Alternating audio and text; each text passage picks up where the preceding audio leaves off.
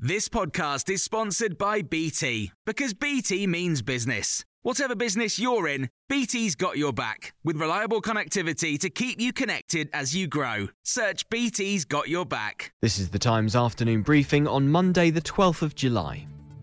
Gareth Southgate has condemned racial abuse directed towards some England players after the Euro 2020 final, describing it as unforgivable. Those who missed penalties last night were targeted on social media. The Metropolitan Police is investigating. Speaking at a press conference, Southgate said much of the abuse had come from accounts abroad, but some had been generated within the UK. It's just not what we stand for. We, I think, have been a beacon of light in bringing people together, in people being able to relate to the national team, and the national team stands for everybody. Meanwhile, questions are being asked about how fans without tickets broke through security at Wembley to watch the first half.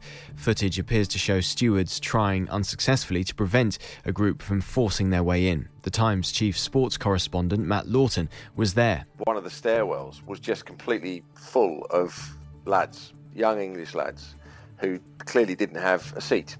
I could see some female Italian fans who were very upset. Social distancing had gone out the window. Never mind the violence that took place. Policing analyst Graham Wetton, who has experience of policing football matches, has told Times Radio it's a complex situation, but there are questions to be answered. Could you have foreseen it? Possibly, but it's having the resources and the systems in place to stop them getting through there, almost like filter cordon. So you're checking the tickets, but this is hugely resource intensive to check the tickets of people walking up Wembley Way and coming up all the stairwells and approaching the entrances. You need a huge number of staff, and you do then slow down the people getting into the stadium. The Treasury wiped all data from 117 government-issued mobile phones last year because their users entered the wrong PIN code. Texts sent by the Treasury's permanent secretary are believed to have been lost. Earlier this year, Tom Scholar was asked to disclose the communications he'd had with David Cameron.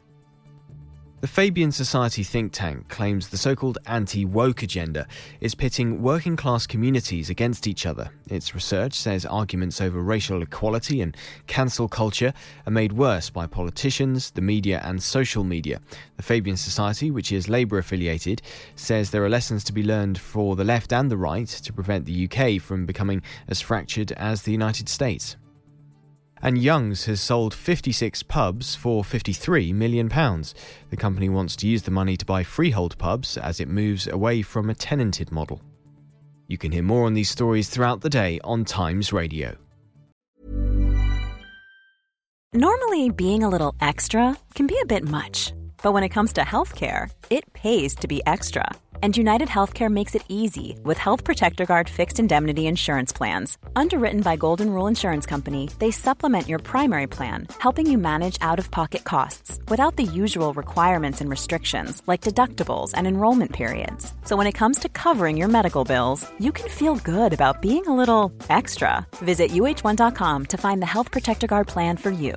Planning for your next trip? Elevate your travel style with Quince. Quince has all the jet-setting essentials you'll want for your next getaway, like European linen, premium luggage options, buttery soft Italian leather bags, and so much more. And is all priced at 50 to 80% less than similar brands. Plus, Quince only works with factories that use safe and ethical manufacturing practices. Pack your bags with high-quality essentials you'll be wearing for vacations to come with Quince. Go to quince.com/pack for free shipping and 365-day returns.